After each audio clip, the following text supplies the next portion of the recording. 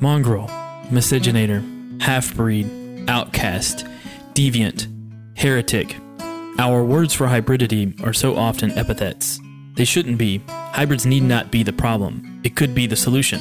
Hybrids do more than embody mixtures between groups. Hybrids reveal the boundaries between groups to be false. And this is vital, for creativity comes from intermingling, from rejecting the lifelessness of purity. Mohsen Hamid, Discontent and its Civilizations. Next time they ask you where you're from, you tell them I'm from every goddamn place you're crushing with your thumb. And if they wonder who you are, well, this time don't say nothing, you just pick up your guitar. Welcome to White Adjacent. I'm your host, David Shams, an Iranian-American writer and wannabe podcaster, born and raised in the heart of Kentucky's bourbon country. Growing up in my rural Kentucky hometown, there were whites, blacks, and then us with our Iranian immigrant father and white American mother. It took moving away from my hometown to realize there were others like us, struggling to figure out what it meant to have competing identities, what it meant to be hyphenated, what it meant to straddle whiteness and otherness, what it meant to be white adjacent.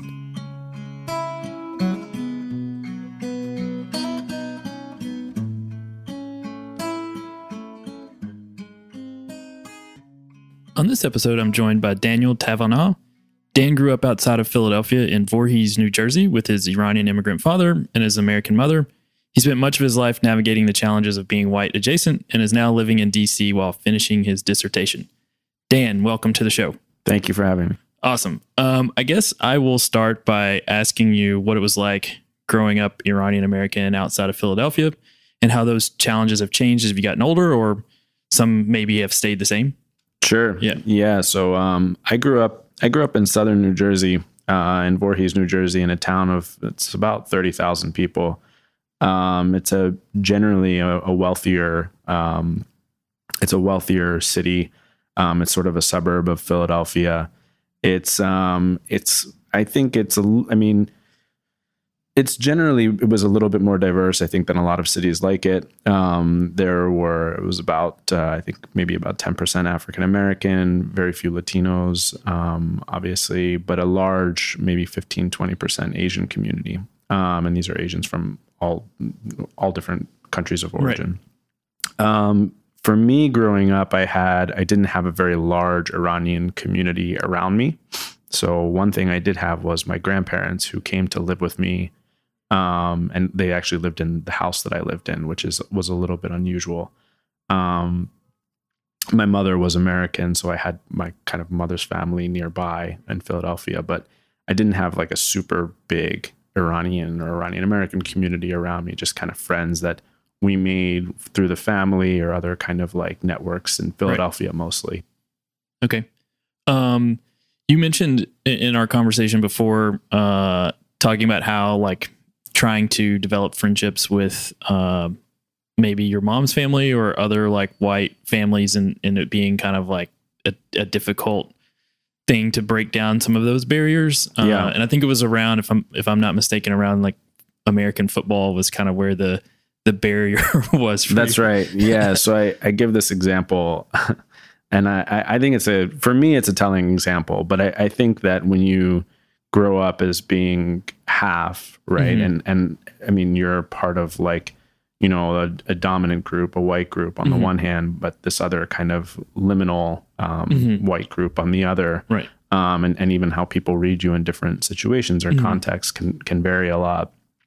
But I think so much of the experience of being, well, white, you mm-hmm. know, but also the son or child of an immigrant is shaped by the context that's around you. Mm-hmm.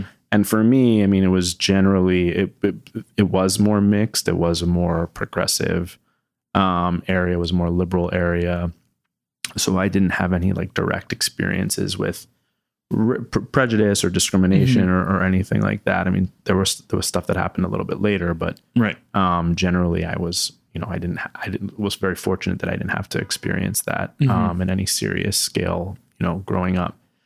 The one example of, I think that when you're white, I mean, part of being white, part of being, I think, a member of, the dominant group, let's call it, as a lot of scholars do, is that there's a set of shared cultural practices and meanings that you have in certain things that are what kind of allows you to participate in the rituals and practices that make someone white. Right. And those, some of those practices are shared with other ethnic groups and some of those practices are not. And so I remember as a kid, there's no, I'm speaking about American football, we don't really have that in Iran. And so I would go to these places and, on Sunday, it's kind of this like, it's a, let's call it a white ritual, but it's also many other, ethnic groups in this country enjoy football and like it, whether it or not, it's like, or, originally a part of where they're from or whatever, but we never had that growing up. We never really like this kind of tradition in this country to spend all day Sunday, like watching just chain football games and, drinking a lot of beer. And that was not something that I ever saw growing up. Right. So as I became older and, I would go either to, watch people playing football in my school, or I would go to friends' houses and this was going on. I mean, I couldn't really relate. Right. And so even though I think that I certainly pass as white, I was like, what is football? I don't know what are like, and still to this day, I don't really know like all of the rules the way, And so, this is like a very silly example. This is certainly not an example of discrimination, but the accumulation of all of these kinds of things, I think, are what keep, people who are half, but also people who are Iranian Americans kind of at this like, boundary of what it means to be white, right? Even though, that boundary varies a lot by context and for different people. I do think that these kinds of things are what kind of like, what makes us, what, Neda Makbula would say, liminal whites, right? And, this is like the content of that, I think. Yeah. And just for listeners, if you're not Iranian American, you've probably never heard of Neda Makbula, but it was her book, Limits of Whiteness, that kind of changed the way Iranian Americans talk about themselves in the context of America. And it's been kind of, for lack of a better term, revolutionary in the way that we see ourselves in this country. So if you're not Iranian American, you should still go out and get the book. If you're Iranian American and haven't read the book, you should go get it and read it. Yeah. I'm sure most of us have heard of it, and some of us still haven't read it, but I've read it, I think, twice now. So it's just like such a great book. But anyway, sports are definitely a gateway to get into cultures. And I think you nailed it there with American football kind of being the one sport in the US where most people who are half and have one parent who's an immigrant who really have a difficult time accessing that, because it's a sport that's really unique to the US. And it's not just sports. I mean, it's a lot of other things. There definitely are a lot of other things. Right. Yeah. And so you talked about as well that you also started playing hockey.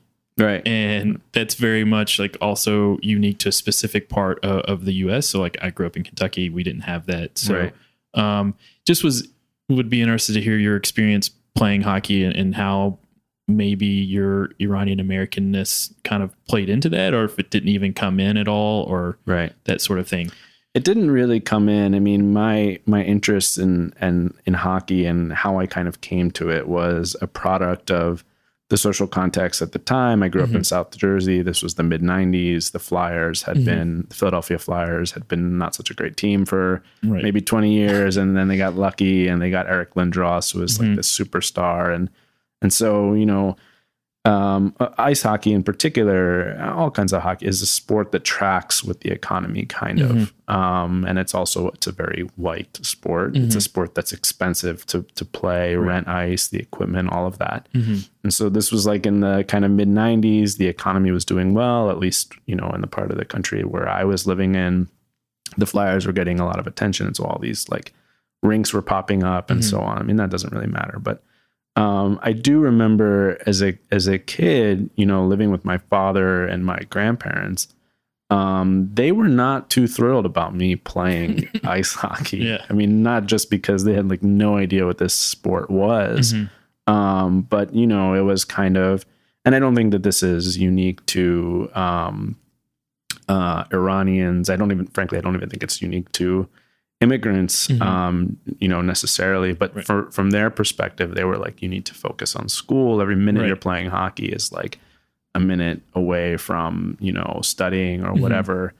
And I think that, you know, I don't know this, but had both of my parents been Iranian, I think it would have been a much tougher sell, because I kind of, my mom was in this sense, my advocate, right? She was like, no, kids got to play sports. Sports are an important part of like growing up, socializing, being socialized to sort of, you know, when you're a kid, meeting people and yeah, so I think having my mom there actually might have been what allowed me to kind of play this sport. Whereas, you know, if it were up to my dad, I think back then, you know, in the beginning, it was, you know, probably something that he wasn't too thrilled with. And just talking to my other Iranian-American or Iranian friends, I mean, this is quite common, right? To have a parent, you know, playing a sport like this competitively, and the amount of time and energy and work it takes is not something that, you know, it's immediately clear,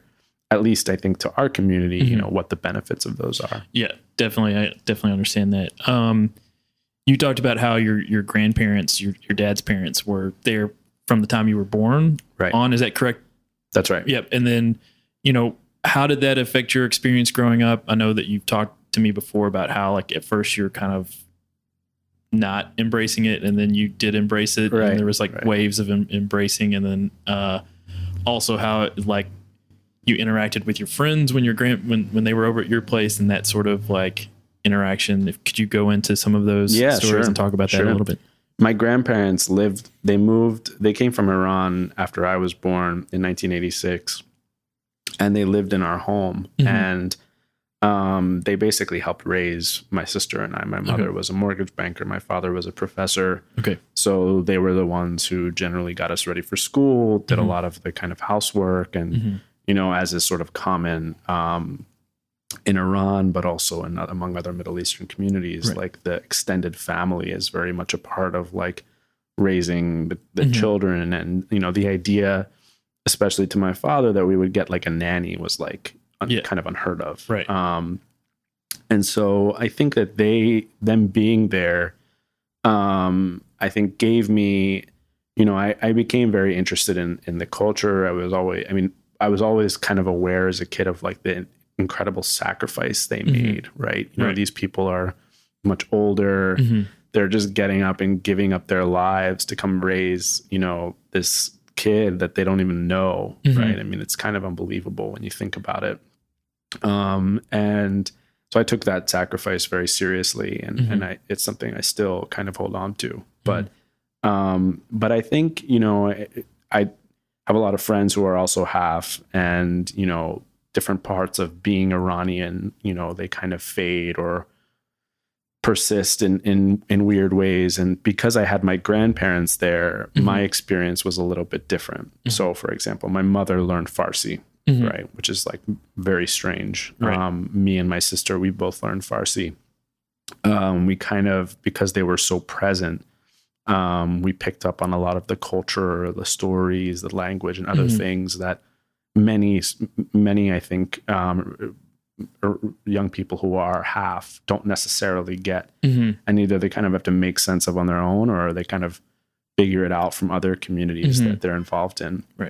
But I do think that there is this kind of like tension between these two communities. And again, it's kind of mediated by the context you live in. So, you know, at times, you know, I think when you're, let's say, multiracial in this case, even though it's multiracial between like a liminal white group and, you know, a very dominant white group.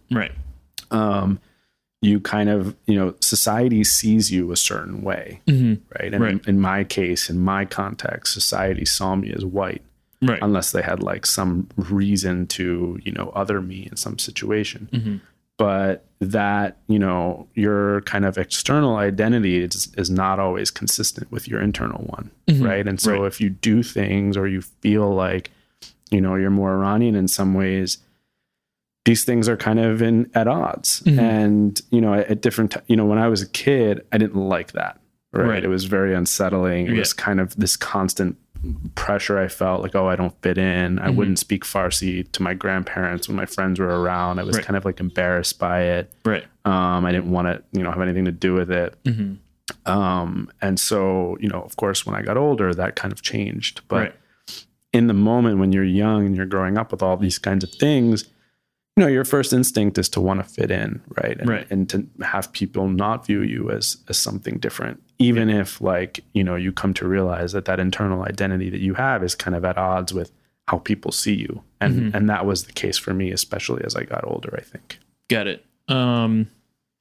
So at what point did you start learning Persian? Was it just immediately or as a kid, or did you like you said, push it to the side and then at some point later start to want to learn it again? Or, and were there specific moments where you're like, okay, I've got it. This is something that I have that's unique for me that I need to start to embrace. Yeah. So I learned how to speak it as a baby. I mean, I learned how to speak it with my grandparents in our house as I was learning English. So I learned them both simultaneously. Okay. I mean, of course, my proficiency in Farsi is not like what my proficiency is in English. But that's how I kind of learned it. It wasn't until high school, really for me, the defining moment was 9/11 when I kind of became, let's say activated in all of this and started to question what was happening, and other things were happening to my own family, and that for me is when things I think started to kind of it was kind of jarring. But I never learned to read and write Farsi, and so beginning in high school I kind of started reading stuff and teaching myself. I learned the script. I was trying to read small things. I was using all these kind of kids books that my grandparents had locked away somewhere. And I sort of, started learning a little bit myself. And then I went to college and, my obsession with all things Iran kind of continued. And I took formal courses, both in language and on the history and culture. I took an Iranian film class, all of these kinds of things. So, but it was really in high school. And it was mostly after 9/11 where for me, this, my interest in this kind of stuff, both personally and professionally. And, those lines are not very clear, as they're not for a lot of Iranian-Americans who work on Iran related issues or whatever. And so that's sort of how it happened for me. Cool. I guess I'll get into with your mom and you've talked about the, different religious backgrounds, that your mom and your dad come from two different religious faiths, and how you fit into that with her family and how she's fit into that with your dad's family, and some of the clashes that, based on the stories you've told me, ended up, they've, mediated them actually pretty well. Yeah. So, we'll see how I turn out, but if you can jump into that and kind of describe some of those things. And if there are things that I remember that you told me that you don't jump into, I'll try to shepherd you in that direction. Sure, please. So my father is Muslim, and comes from, I'll start off by saying that both of my parents are quite secular and not, religion is an important, is important to them, but they're both, they never were practicing in any serious way, I don't think. My mother came from a Jewish family. And of course, and kind of, the one thing that most Americans know about the Middle East is that Jews and Muslims don't like each other very much. And so this would always be, you can imagine the kinds of things people will tell you when people ask you what your religion is, and you're like, well, I mean, people will say things like, oh, you must be internally conflicted, or, oh, you must you represent peace, or whatever kind of crazy, if this is all because of the kind of cultural consumption or media or whatever that you see, I mean, this is kind of natural that you would respond in this way. And so I was born, my parents both decided that I would be Muslim, and that's how I consider myself. But, I don't, I don't like deny that other part of like who I am. It's, you know, it's an important part of who my family is and my own kind of identity. Yeah, you know, my parents, they made the decision when I was born to kind of keep me and my sister away from organized religion. Okay. Right? So certain things would be celebrated, you know, in their own kind of way. Right. But, you know, we wouldn't go to like mosque, you know, we wouldn't participate in like any of that kind of stuff. And it's not because my parents were against it, but because this was like kind of an issue between the two families and because they thought it would like, you know, mess me and my sister up in some way, they made the decision to just like, you know, give us like a little bit of, you know, give us kind of pick things off the menu that kind of made sense and that were easy and important. Yeah. And let us kind of figure it out when we got older. And so that was my experience. My parents, you know, to this day, they're still together. They're happily married. Right. You know, for them, I think they, you know, the religious stuff, and it's not just religion. I mean, you know, my parents met in like the early 80s. You can imagine, you know, you're a Jewish family, like a working class family in Philadelphia. And your daughter comes home in the middle of like the hostage crisis and says, you know, hey, I really like this Iranian guy. You know, I think that I want to spend the rest of my life with him. And, you know, it was a bit jarring. Yeah, of course. And so I think that took some time, you know, and, you know, now it's kind of like irrelevant. Everyone gets along. They're all, you know, it's not a big deal. But in that particular moment, you know, like, hostages were on TV every night. People didn't know much about Iranian-Americans. Right. You know, all they knew was that there was this like crazy, you know, thing happening in their country. There was a revolution and there were pictures of Khomeini and the embassy and all that stuff. So that's really all they knew.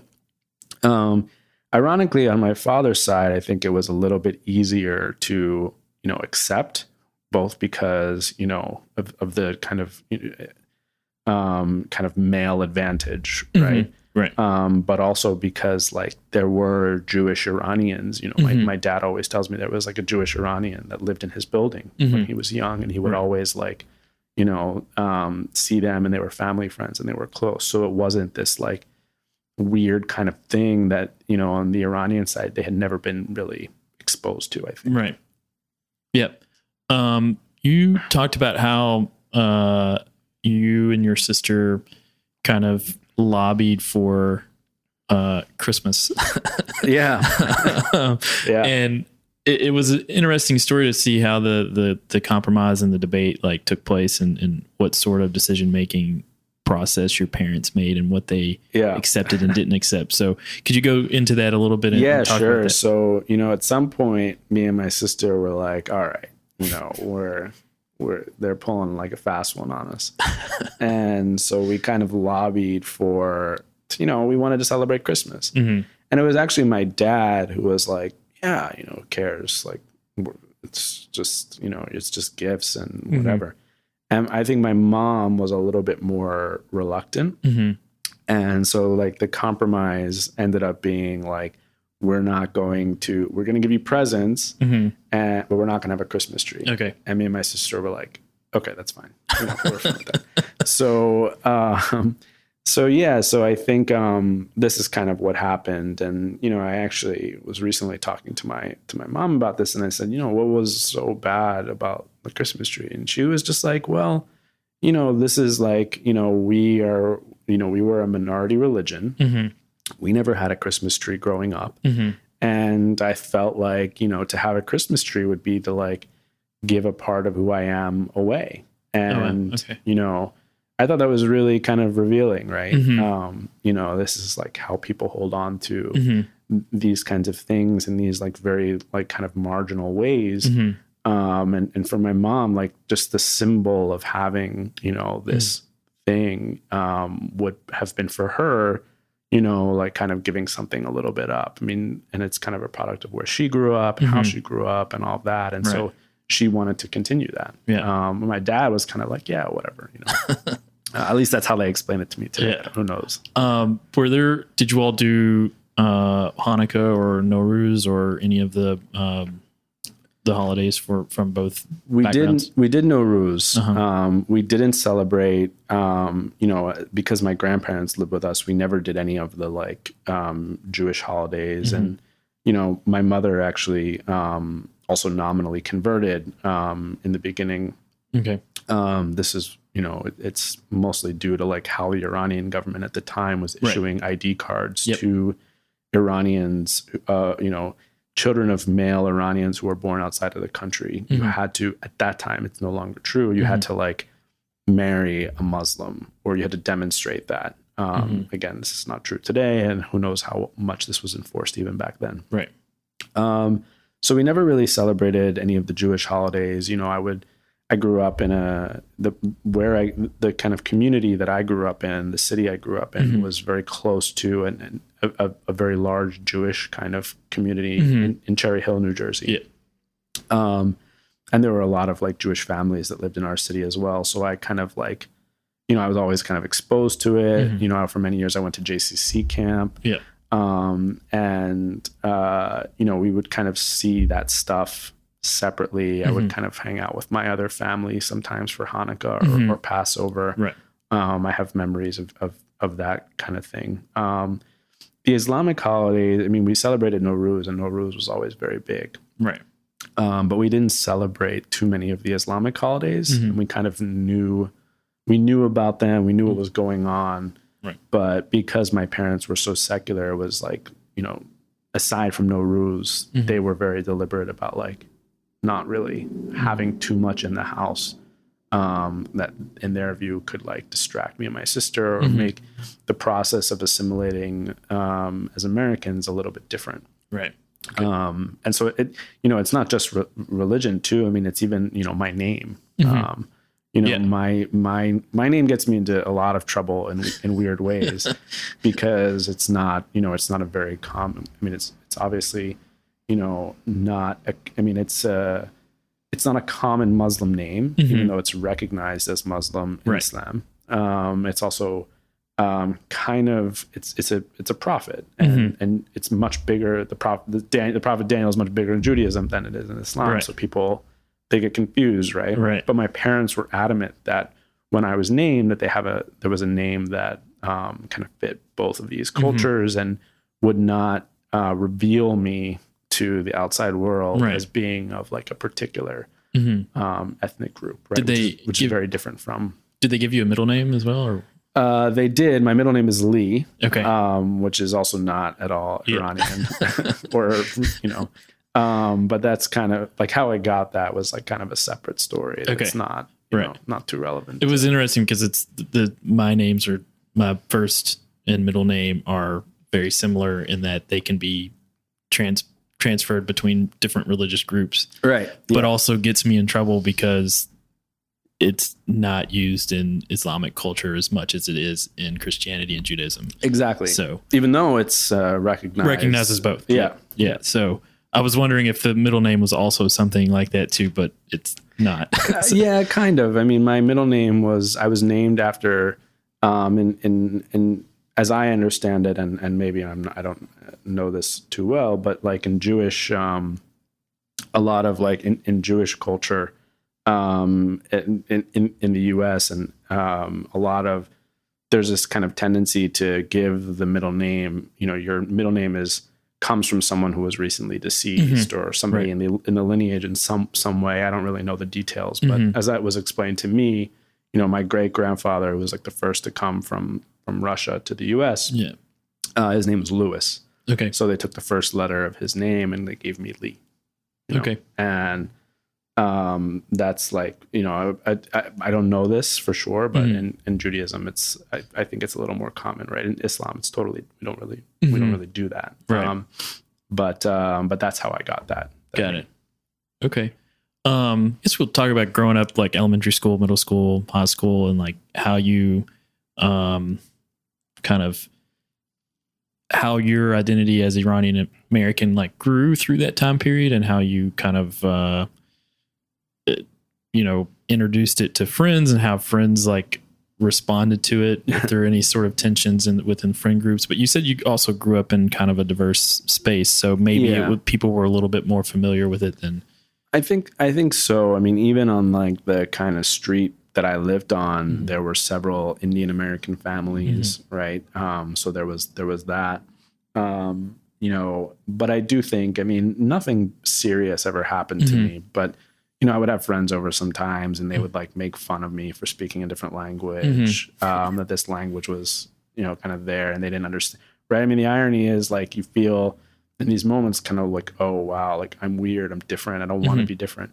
But it's like really what it comes from on their end, specifically, you know, the white people is like this like anxiety that they have where they're, you know, you're so used to being the dominant, right? The world is kind of made for white people. Right. And then suddenly you're in your friend's house and like everyone's speaking a language you don't understand. Right? Yeah. So it comes into, you know, this kind of like anxiety you have and this moment where all of a sudden you're not the kind of dominant, right? You don't have the kind of like, you know, and Robin DiAngelo's work, you know, like white advantage, like the persistent white advantage that you have. You're now in somebody's house and nobody speaks a language you understand. And there's nothing you can do about it. Right. So you're, you know, this anxiety you feel is kind of like, you know, it's a way to like make sense of it, right? This is different. I'm going to make fun of it, you know, and you're kids, right? So you don't really, you know, you haven't really internalized all of these like,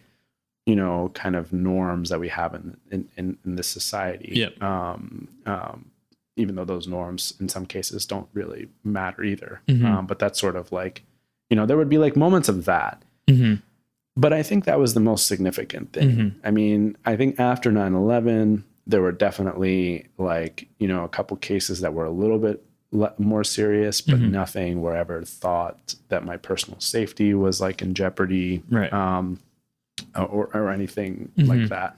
The one thing that really, I think, shaped me was a couple years after 9/11. So my father was a professor at LaSalle University in Philadelphia, and he still is to this day. And so after 9/11, you know, to make a long story short, basically my father was getting like experiencing discrimination at his workplace. And it kind of culminated in, he was the chair of his department. It culminated in his, in the provost and the dean at the university he was at, like removing him from his position as chair. They couldn't really touch him because he had tenure, but, and they would say all kinds of like just crazy racist stuff. And my father eventually sued them. And a lot of this is like public and in court documents and whatever, but they would say things like, to my dad, you know, you're waging a one-man jihad against the provost. They would say things like, you know, all of you Iranians have problems with authority. Look what you did to the Shah, you know, stuff like that. And just like patently racist stuff that, you know, it's quite obvious that like that stuff is like grounds for a lawsuit. Right. And that's, you know, it's, you know, the equal employment, you know, you have like national origin, you have race, you have religion. And so a lot of these, you know, things were so egregious and so terrible that, you know, and then it culminated with like my dad getting, you know, they took his chair away. And so that was like, for me, it was like a very formative moment. Right. So I remember that quite well. Yeah. Okay.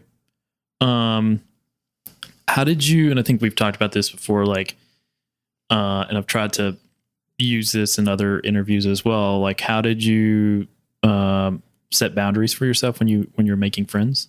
You know, like, were there certain things that you noticed that friends, like qualities that friends had, or were they just like, oh, this guy's my next door neighbor and I play with him every afternoon, and so we're best friends from that point on? But yeah, I don't think very much of this was like, you know, because there were, you know, I had my cousins and they were kind of our age, and they were Iranian. So I had them around me. But other than that, I don't really think that, you know, being half really influenced like who I was kind of like associating with or whatever, especially at a young age. I mean, I think when I got to college, definitely things changed. Mm-hmm. But I think as a kid, you know, I wanted to like play hockey. I wanted to have fun. Mm-hmm. And to me, because society saw me as white, Mm-hmm. I never really had to like it, you know, unless people were like in my house, right. Mm-hmm. Or like asked me what religion I was or whatever, right. They would have no idea that I was different. I mean, that's just the way it was for me, Mm-hmm.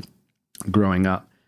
And so it never really like came up, Mm-hmm. Until, you know, 9/11 and later. But by that point I was in high school. Right. But as a kid, you know, I mean, I remember a couple of times being in, you know, I went to JCC camp because that's mm-hmm. just what everybody did where, you know, not everybody, but a lot of people did where I grew up. Mm-hmm. And so there were moments where I kind of was like, you know, what is this? You know, mm-hmm. this is like, you know, this is very different. You know, I had heard, you know, kind of in my household growing up, like, you know, obviously because it was so much of a part of how society saw my family as being, quote, Jewish and Muslim. Mm-hmm. You know, I kind of always heard about like Israel and Palestine, for example. Mm-hmm. Right. And so there were times where my dad and my mom actually like, you know, kind of not in any serious way, but like had debates about this over the dinner table mm-hmm. or whatever. And so, you know, there were moments where I would like kind of channel these debates and I would be like, oh, wait, you know, this is what I'm hearing now about like, mm-hmm. Israel or right. Judaism or whatever is like not what I was hearing at home. Mm-hmm. And so there would be those kinds of moments. Right. But those moments don't really make sense to you when you're a kid, mm-hmm. I think, or right. at least they didn't for me, yeah. especially when you're a kid who passes very, very much so as white as yeah. I did back then. And you mentioned that in college that started to change a little bit how you know, made friends and what friend groups you became a part of. Yeah. Can you go into that a little bit and discuss sure. that? Yeah. I think, you know, by the time I got to college, I knew what I wanted to study, mm-hmm. right? I knew I was interested in the Middle East. I knew that I had this obsession with like all things Iran. Mm-hmm. I knew that I wanted to take the classes. And I, you know, I wanted to take like history and politics and other stuff that had to do with Iran mm-hmm. and the kind of Middle East more broadly. There were where I went to school, there were different Persian clubs. Mm-hmm. There was, I was in a fraternity, mm-hmm. something I'm not totally. Which fraternity were you in? I was in Pi Kappa Phi. You know, it was a very like important part of, okay. you know, my college experience, yeah. but, you know, I have all kinds of issues with fraternities that I'm now way more aware of than I was back then. Yeah. Anyway, there was another Iranian, mm-hmm. from LA in my fraternity, actually. Okay. So we had this like, you know, we were quite close. We mm-hmm. both spoke the language. Right. There were other like Persian student groups mm-hmm. that I was a part of. And so all of these things, like, you know, I kind of sought them out. In some ways they just kind of happened mm-hmm. because of the kind of classes I was taking, the people I was around. And so all of these things were, they were like really important in giving me like a sense of community mm-hmm. while I was at college that, and a way to connect with like who I was that I never necessarily had outside of my family mm-hmm. growing up, I right. think. When you talk about being, in, I won't get into the fraternity stuff, but that's interesting because I also was in a fraternity. Oh, wow. And yeah. so I'm still good friends with a handful of guys, but, and same kind of description in my head that I have that you just gave, like because it was good. Yeah. It was cool to be a part of at the time and right. whatever. Right. But when you were engaging with the Persian clubs, did you mm-hmm. ever feel out of place? Like, did you ever feel like you were an imposter, that you weren't Iranian enough? Were there any sorts of like moments where they were like, oh, that's the halfie? Yeah. No, I definitely felt this way. Okay. Not, you know, I mean, I felt this way even among some people who were like growing up, even mm-hmm. among, you know, not my family, but my mm-hmm. extended family. Mm-hmm. There would just be like comments people would make, or, you know, people would always like ask, like they would say something and then they would be like, oh, can you understand me? Or, you mm-hmm. know, they would say something like, oh, do you know what this is? Like they would make mm-hmm. some like cultural reference and they would mm-hmm. be like, the assumption was that I didn't know about it. Right. Know? So they had to like, in their minds, they were being polite, mm-hmm. right? But they were also kind of like assuming that I did not know about these things. Yeah. So there were a couple of things in my case that I think, I mean, everybody likes to say that their experience is unique or different, but the fact that my grandparents lived in our home and the fact that my mother learned to speak Farsi were two very important things that I think insulated me from a lot of this kind of like behavior on the Iranian side. So as long as my grandparents were around, nobody was going to say anything about like my mother's whiteness. Right. And my mother like spoke Farsi, so you couldn't do this like Persian thing where you like say something. Right? It would just, you know, so there was that. Right. And I think that was important. But I do think, you know, in other cases, people make their own, you know, judgments about, you know, being white or being half and what that means. You know, there, I guess like there are some people that think, well, if you're half, then you only have like half the amount of culture or whatever kind of silly construct they have, or your Farsi is only half as good, right? Of course, culture and language acquisition do not work in this way, right? They're not like a function of the amount of like, you know, Persian you have in you, right? Right. Exactly. But that doesn't mean that people don't think of you in those ways. That doesn't mean that, you know, we live in a country where, for better or worse, like racial boundaries are pretty rigid, and people want to like categorize you, right? And people want to know where you stand. And you know, when you're half, you defy a lot of those people. You prevent a lot of those people from doing that. And it's situational, right? Some people, they don't care. Some people will welcome you. Some people will be like, oh, well, you're half. You know, you don't understand what it's like. And in some cases, they're right. But, you know, it really all depends, I think. So I definitely had some of these cases. Again, nothing like serious, you know, nothing ever like, you know, aggressive or certainly violent. But it's mostly just like comments people will make about like, you know, being half and what that means. That, you know, and these things that, you know, when I was a kid, I just kind of got used to it. But they've increasingly started to like bother me, I think, especially now with like Trump and all of this stuff. I mean, it's, you know, it's something that I hear now way more than I did, certainly even growing up. And this is directed at you from non-Iranian Americans? At both sides. Both sides. Yeah. So, you know, I mean, it's a bit weird. In my case, I was, you know, after Trump was elected, I was like living abroad for about a year and 8 months. And so I came back and maybe it's because like I was living abroad and like weird things about me changed or the way I acted or behaved or whatever. But like, since I've been back and I came back in January, and people now, I get this question all the time, like, what is your ethnicity? You know, nobody ever really asked me that growing up. And nobody asked me that before Trump. And, you know, I don't think that it comes necessarily. I mean, both people ask it, right? Like people who are not white, other liminal kind of whites and people who are white. Yeah. And I don't think that they're asking this because, you know, they're racist, right? I think they're asking this because we live in this kind of, you know, again, we like to think that we live in this world where race doesn't matter, but the lived reality, I think, of, you know, of many people in this country is that like race matters a whole lot, and these boundaries are quite rigid. But I think people now want to know, like, you know, what side you're on, where do you stand, right? Right. You know, the kind of battle lines have been drawn, and people want to know where you fit into that. And so that's why they're asking more. That's why these things, it's kind of like the ethnicization of U.S. politics. And a lot of people have written about this. Right. And so maybe it's a product of that. But then when you say you're, you know, when people ask you what ethnicity you are as a half, I mean, what do you say? Right. Yeah. You know, it's not you can't give a one word answer. Yeah, exactly. This is not like, you know, this is not like the census for us. Yeah. Right. There's a very complicated answer, and, you know, that answer means different things to different people. Going on that, do you ever feel like that there are consequences to you talking about your Iranianness or saying I'm Iranian American? Like, is there a clear, like, change in behavior from the people you're interacting with who don't know but have just asked if you're Iranian American, or like just asked what your background is, and you say I'm Iranian American, and then it just completely changes the way they interact with you?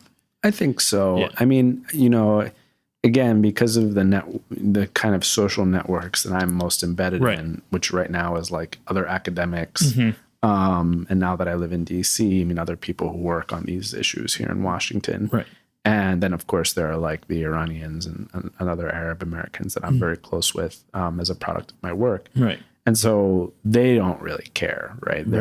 They're woke. Yeah. Right? They don't, they're not going to say anything. But like, there will be instances where, I'll be like getting my hair cut, or I'll be like at a doctor's office, and it'll be like, oh, like, whatever, where are you from? Something. And I'll say, oh, I'm half Iranian. And they'll say something like, why does everybody over there hate us? Or like, why is there like, why are they always like killing each other? Like, why is it so crazy there? Like something like that. And again, if you have been watching like CNN for an hour every week your whole life, right, like you're not going to know very much else about Iran, right? Yeah. Except that, they really want nuclear weapons, and that we sanction them, and that like we're going to war with them. But I also want to say something kind of related to this. I mean, ever since I was a kid, as far as I can remember, the U.S. government has talked openly about going to war with Iran. Right? Yep. And that's how most white Americans know Iran, right? I mean, forget about the revolution and the hostage crisis and all that. I mean, today, now, this is what Americans know. So it's a bit, what's it like growing up, being a part of this country, or having family in this country, or feeling a part of this, having this identity, being Iranian, and every week on the news you hear that your country might be destroyed, or that the country you currently live in is going to attack that country. I mean, the psychological effects of that, I don't think we shouldn't underestimate that, right? Yep. I mean, we constantly had to grow up as kids, having family in Iran with the threat of, aside from the challenges of just going there and the sanctions and all of that stuff, like it's pretty jarring. And nobody who's not Iranian like understands it or cares, because this country has gone to war so many times with so many other countries that, white Americans can't really empathize with like people who may be one day victims of a war. And it's just not, it's not possible. And so that leaves us in this like weird position growing, as Iranian Americans, where, we're kind of always listening to these things and hearing them and dealing with, in many cases, the psychological stress of having to hear these things. Right. And it's an important part of what it means to be Iranian American, I think. And I don't think we talk about that enough. I also think that being half poses its own set of challenges related to this. Yeah. Because like some people will say to you, oh, well, like if they know that like there might be a war one day or something, they'll be like, okay, well, like which side are you on? Right. Yeah. Like, how do you answer that? Exactly. It's like, it's like, and it's weird because, if you even suggest that you're not like, red, white, and blue, people will think you're nuts. Yep. Right. Yeah. And you're automatically assumed to be an agent of the Islamic Republic. Yeah, right. So. Or that, or if you're anything but loyal, it's interesting to me to like think about these things, and I think often we tend to underestimate, the kind of like psychological consequence. I mean, for many people, it's not just psychological. People have family there. My family is banned from coming to the U.S. right now. People have family over there. They can't get medicine or whatever too. So it's more than psychological. It's very much material. But just this way in which Iran is talked about, I think, it's really quite formative to the identity in many weird ways. Yeah, definitely. I would love to go into that more often because I've got a lot of opinions on that as well. But real quick, have you been to Iran? I have never been. You've never been to Iran? No. Okay. Any desire to go? Are there reasons behind not going? Family hasn't gone yet, or you're... Of course. I mean, I would love nothing more to go. You know, I think as a kid, I mean, you know, in the 80s, it was very hard to go. You know, my father was a PhD student. Mm-hmm. You know, there were all kinds of restrictions on Right. Iranians back then. Mm-hmm. And then things kind of got better, and my dad became naturalized and all this stuff. But I think, you know, even my dad went back once. He came in 79. He went back once in 99, 97. And that was the only time he's been back since. And we didn't go as kids. Mm-hmm. Part of that, I think, is because we were half, right? You know, I think if both of our parents were Iranian and both of them had families there would have been more, more of an effort, I think, to try and go, but that's kind of what happened. And because my grandparents were here.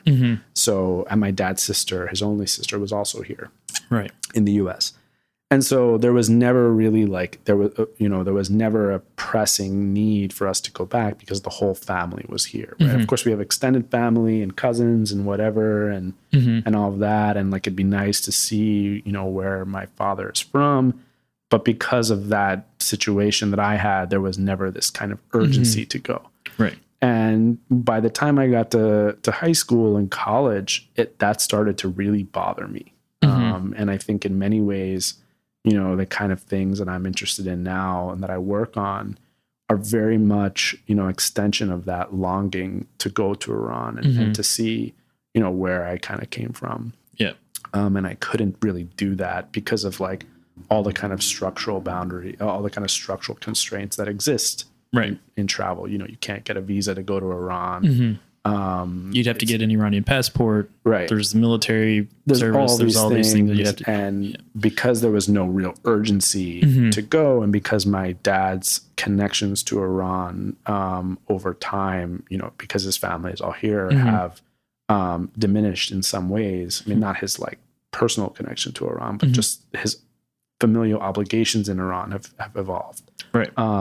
It's just not something that was like a priority for my family, I guess. And that made me at times lash out against my family, and kind of get frustrated with them. Like, why didn't you take us to this place we're from? Like, why, how did you keep this from us? There were, I've had these arguments with my parents. And it's unfortunate that I haven't been, I would love nothing more to go, but it is what it is. At this point, right. Going right now would be not a great idea given what's going on between the US and Iran and Trump and what's happening over there as well. Yeah, definitely. I want to end on a more kind of humorous note. I think I told you about these questions that I'm going to ask that are kind of funny, like rapid fire questions to kind of lighten the mood. I can't promise my answers will be funny, but well, I think some may. We'll start out with, what's your comfort food? Like when you go home, what's the one thing you look forward to, or like what's the one dish that you ask your parents or your grandparents to make? Oh, I loved fessenjun growing up. Fessenjun. Okay. Fessenjun was my favorite. Nice. For sure. Okay. Favorite Iranian restaurant in DC? It could also be anywhere else. Maybe you're like going to toss. This is going to get me in trouble. I'm going to punt on this one because I've only really been to Shamshiri. Okay. And I've been to Moby Dick as well. And I like Shamshiri a lot. But, okay. You're going to just pass? Yeah, I'm going to pass because I have other friends who are like really into some of the other ones. Yeah. I don't want to upset them, but Shamshiri is very good. Yeah. I've been there like a bunch of times. Okay. But I haven't yet been to enough of them. So. Got it. Favorite city in the world? If you go anywhere, where would it be? Beirut, for Beirut. sure. Okay. Yeah. Beirut. I lived for Beirut for the past 4 summers, and there's nowhere, a lot of connections between Beirut and Lebanese to Iranians that we can get into another time. Yeah. That's definitely for sure my favorite place. What sense or any sort of action or thing that you've experienced that automatically will trigger nostalgia for you? Nostalgia, to my childhood or anywhere. Oh, that's good.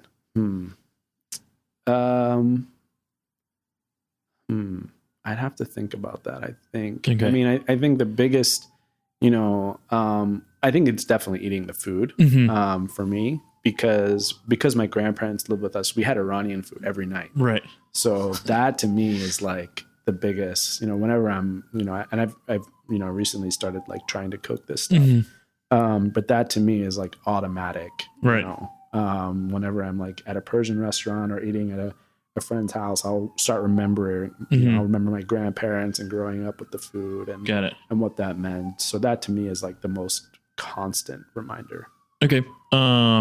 Which NHL East team do you dislike the most? The Rangers, man. Devils, Bruins, Caps, or someone else? Good. Yep. It's mostly the Penguins. Okay. Growing up, it was because the Penguins were not very good.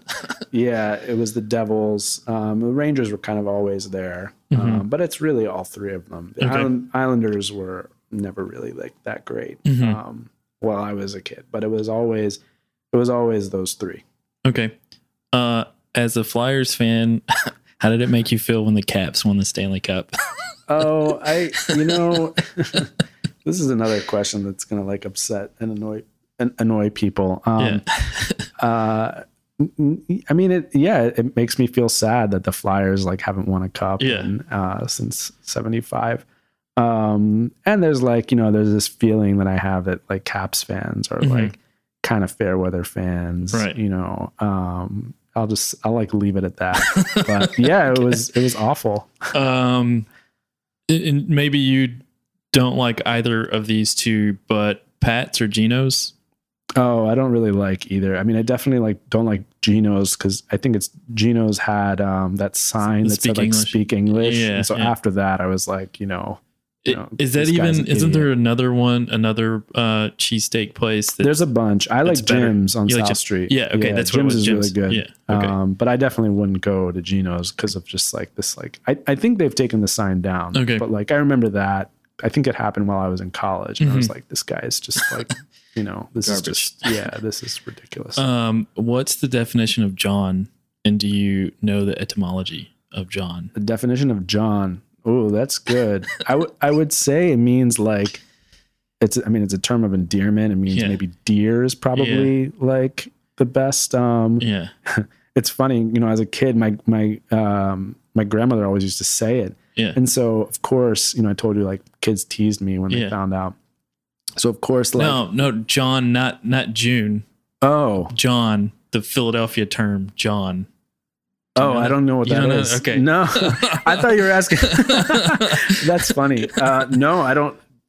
John, like, how get that John over there, or like I'm going to go do this, John, or yeah, I've heard this. This is like this is a Philly thing. Yeah. Is it? Yeah. No, I didn't know that. I mean, I guess it just means thing. I think it's everything. Yeah. Yeah. That's funny. I thought you meant the Farsi. Yeah. That's funny. Yeah, no. I was like, why is he asking the etymology of John? Yeah, no, it's definitely my wife's from Philadelphia area, so they've said it a lot, and I was like, what is this word? And then they didn't know where it came from, and so I found this like article in Slate that discussed the like where it came from. Oh, so, interesting. Yeah, I had no idea that it was. Anyway, so we can. I think we've gotten to a good stopping point. Really appreciate you coming and taking time out of writing. Yeah, maybe you needed a break. I don't know. Maybe you're in writer's block. I don't know. I think what you're doing is really important and really useful. And I think as a kid, there's no like instruction manual. There's no how-to guide. And my hope is that not only that Iranian-Americans and Iranian-Americans who are half talk more about these things, because I don't think we do enough, but I also hope that like other young people who are trying to navigate this stuff and who are half or even Iranian-American can kind of like look to our generation as having stepped in and having said more and having had more conversations than, these conversations, I don't remember seeing them or having them or reading about them in anything as a kid. And my hope is that, some of this will be useful to some of those people. Yep, exactly. Thank you. I really appreciate that. And my pleasure. Thanks really for having me. Appreciate you coming, and good luck with the rest of however long it's going to take you to finish the dissertation. So thanks a lot. Yep.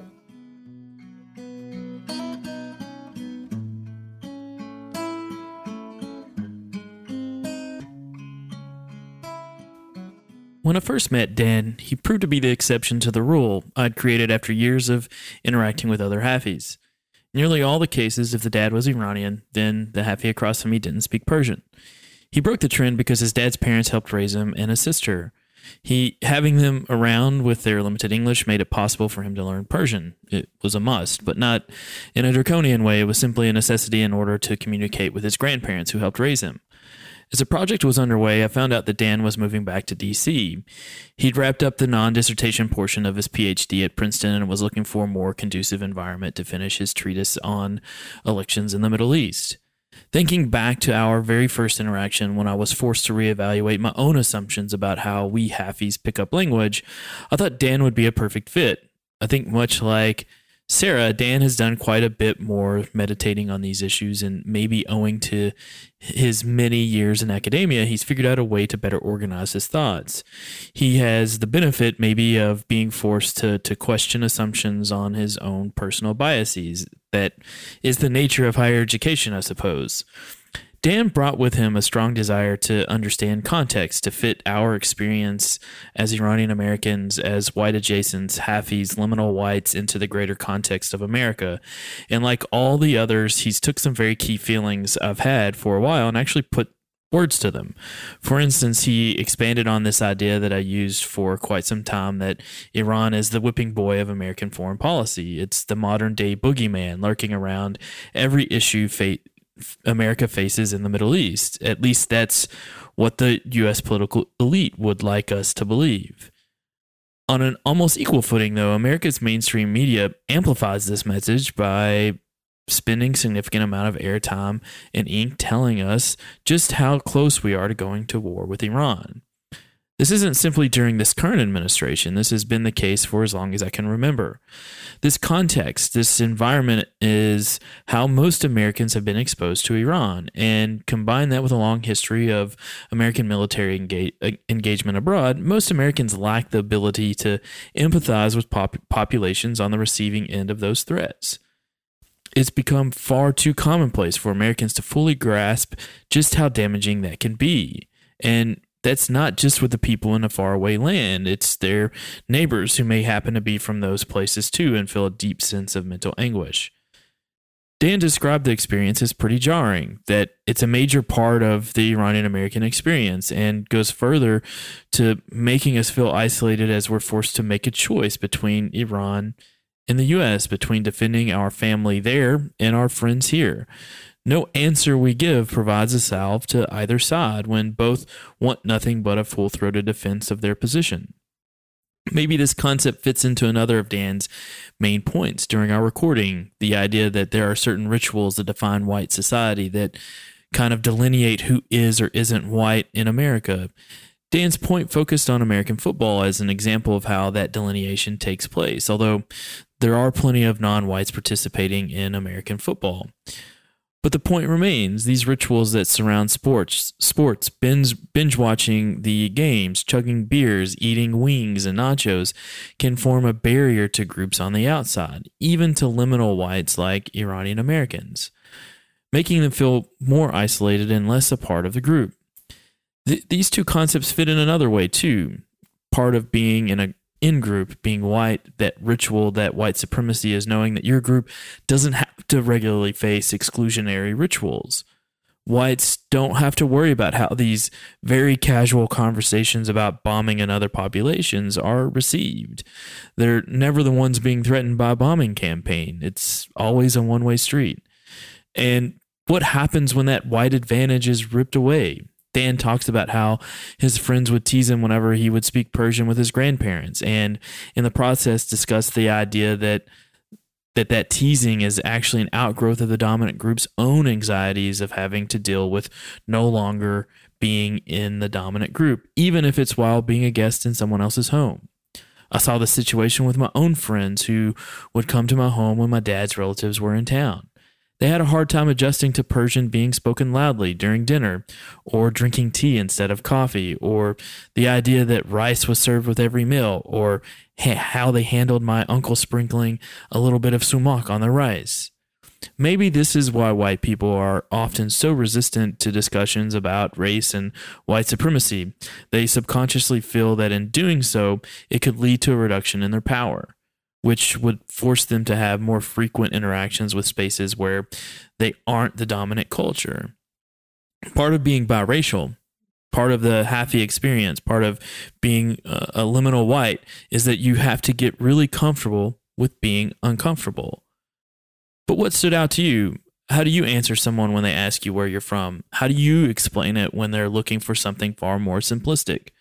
Let me know what you think. Shoot me an email at whiteadjacentpodcast@gmail.com or comment wherever you download the podcast. Thanks for listening, and don't forget to catch the 5 other episodes.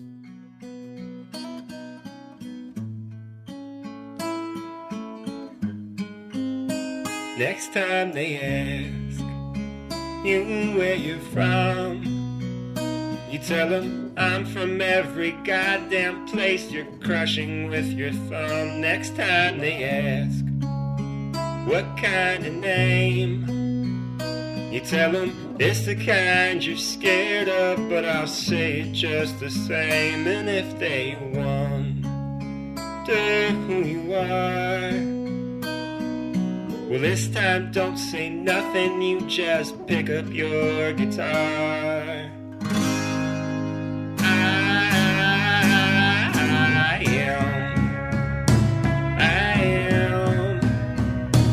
I'm the poet, I'm the prophet, I'm the oil in the sand. I am, I'm a menace, and this music is the weapon in my hand. I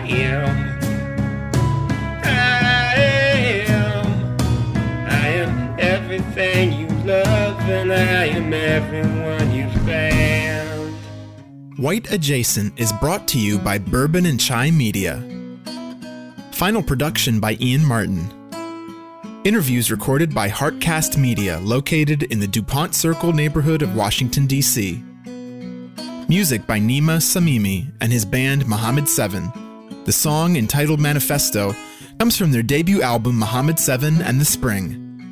The album can be found on iTunes or on their website, muhammad7.com. And a special thanks to John Maines over at SB Works, a local nonprofit in Washington, D.C.'s Northeast Quadrant.